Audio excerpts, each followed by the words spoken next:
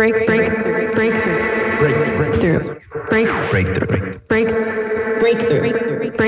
You are now listening to Breakthrough News.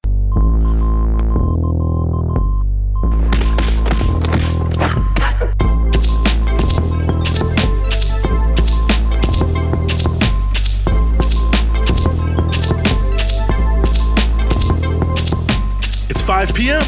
You're listening to Breakthrough News, and this is The Punch-Out.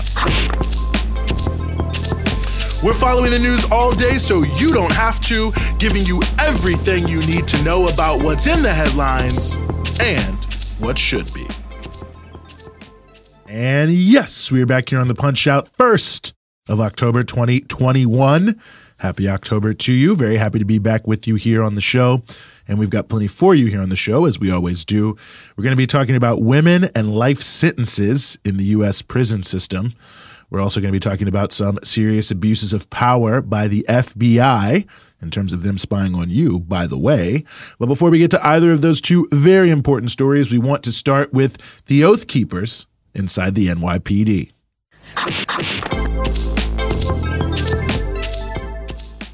Amid the fallout from the January 6th storming of the Capitol by the far right has been renewed scrutiny of the ties between the right wing and various police forces in the country. Recently, an examination of a leak of records from the far-right group The Oath Keepers by WNYC and The Gothamist shed further light on this issue, identifying members of the NYPD who are members of The Oath Keepers, which played a central role in breaching the Capitol, among other things. Ideologically, the Oath Keepers are not terribly different from many other far-right paramilitary groups. As one research organization describes their views, they believe that, quote, the government is secretly planning, along with foreign countries and the United Nations, to impose martial law, seize all Americans' guns, force resistors into concentration camps, and install a one-world totalitarian government known as the New World Order.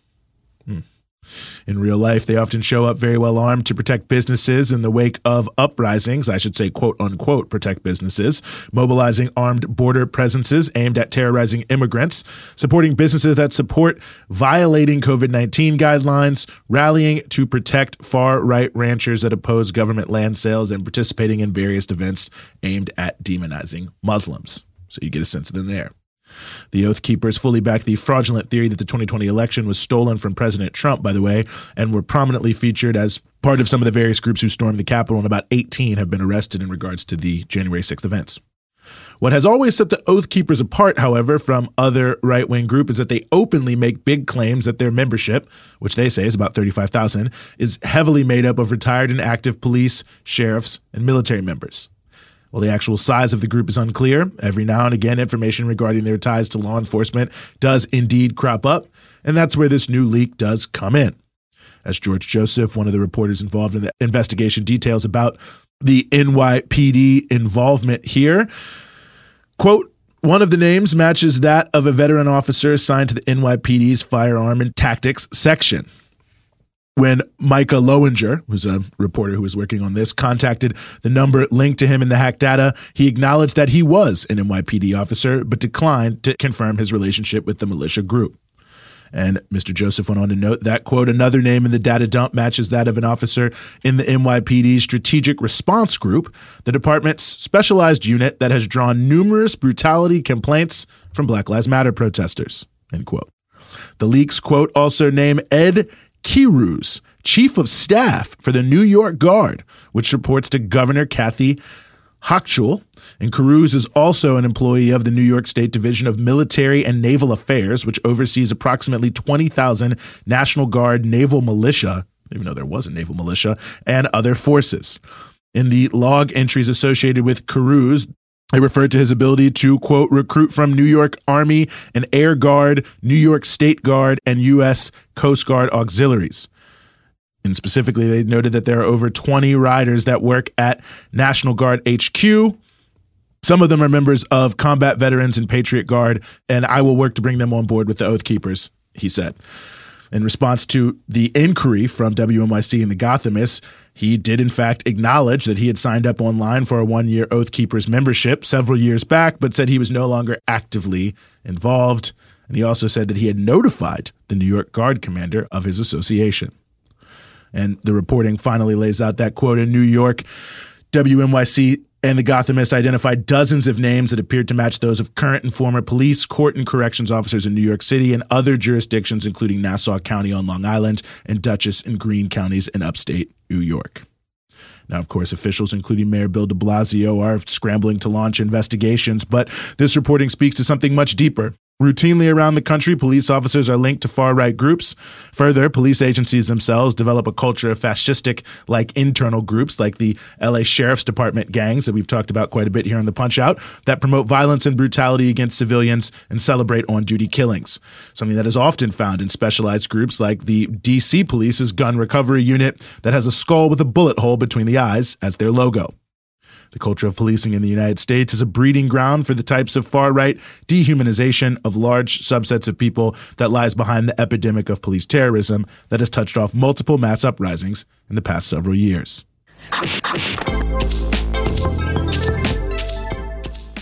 The Justice Department Inspector General has released this week a report that, yet again, revealed that the FBI is routinely abusing its authority to spy on essentially every single American under the guise of counterterrorism. Quote unquote.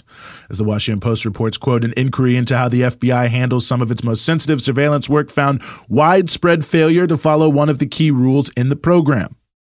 And the findings were a result of a look into the FBI's handling of the Russiagate issue and detailed that the violations of FISA rules concerning the Carter Page investigation were, quote, part of a broader pattern of failure by agents to adhere to their own standards on a wide variety of espionage and terrorism cases. And the report that was issued by the IG noted that they had found these problems going back to 2015. The rules that were broken relate to something called the Woods File. That's a document that agents are supposed to fill out to put the supporting information behind the application to tap all of people's communications. So essentially, the reasons why what they're saying about you are true, or at least true enough that they should be given a warrant to be able to view all of your electronic communications. And the review by the Inspector General found that in 183 cases, there were major omissions. Altogether, though, this really shouldn't be that surprising. This is, in fact, something that happens all the time, and routinely the government is putting out reports saying that that is, in fact, the case. Between mid-2019 and early 2020, FBI personnel conducted queries of data troves containing Americans' emails and other communications seeking information without proper justification, according to a redacted ruling from the Foreign Intelligence Surveillance Court. In a December 2019 opinion, a judge found that the FBI had transgressed the privacy rules by searching for information on a job candidate, potential sources, and a crime victim. An Inspector General's report declassified in 2015 found that the FBI just straight up lied about some of its abuses.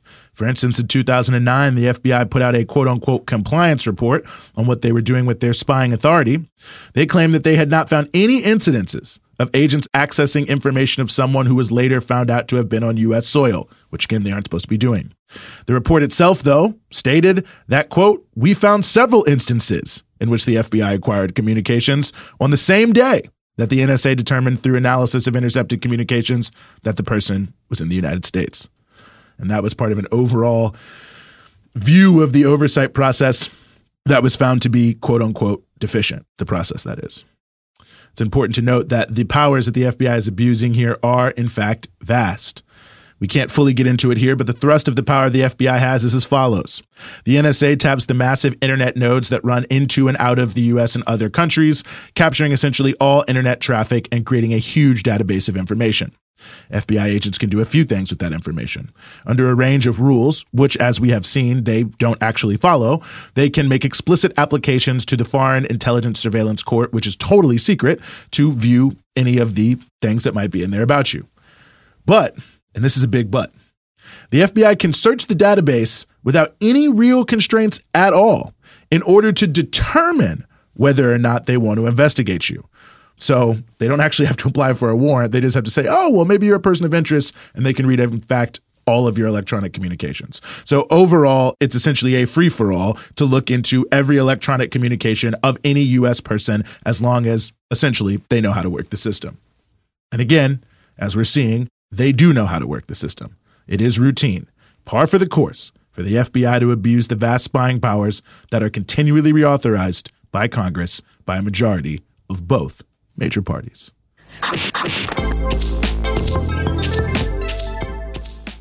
231,000 women and girls are incarcerated in the United States.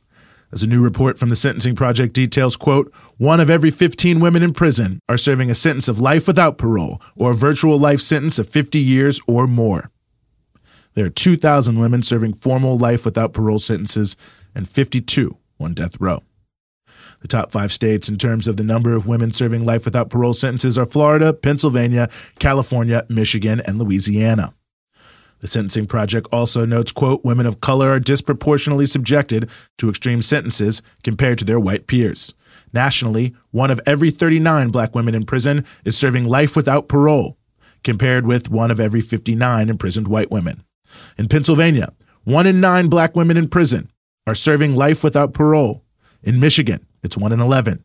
In Mississippi, it's 1 in 12. And in Louisiana, 1 in 14 black women in prison have a life without parole sentence.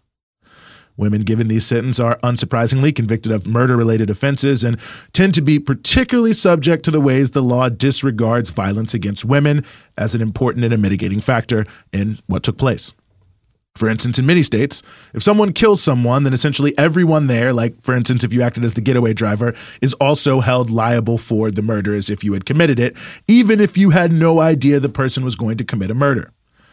And this particularly affects women who are often forced by intimate partners into situations where they are acting as technical accomplices, but really are victims themselves. And the Sentencing Project notes, quote, in Michigan, 57 of 203 women serving life without parole, over 1/4 have been convicted under the state statute requiring sentences for felony murder for people who were not, in fact, involved in the murder. In Pennsylvania, 40 of the 201 women reported to be serving life without parole sentences have been convicted of felony murder in a similar way, amounting to 1 of every 5 women serving life without parole. And further, many women convicted of murder are defending themselves against an abuser or are just generally caught in cycles of abuse and violence.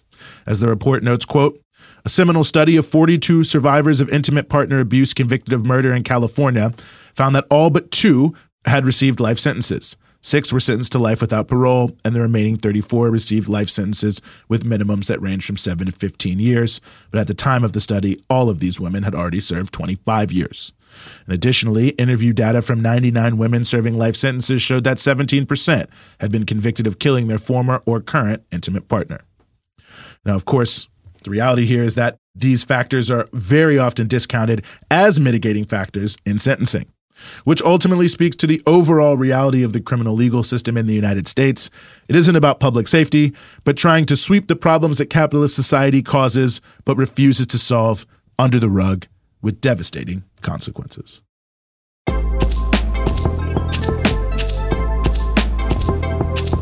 That's the Punch Out for today.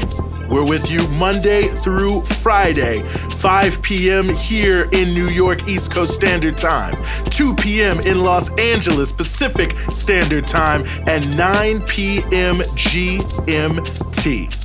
And of course, you can support everything we do here at Breakthrough News at patreon.com/Breakthrough News. It's your patronage that keeps all of our offerings here at Breakthrough News moving forward. And of course, you can check us out across all your social media platforms, Instagram, Twitter, Facebook, at BT Newsroom.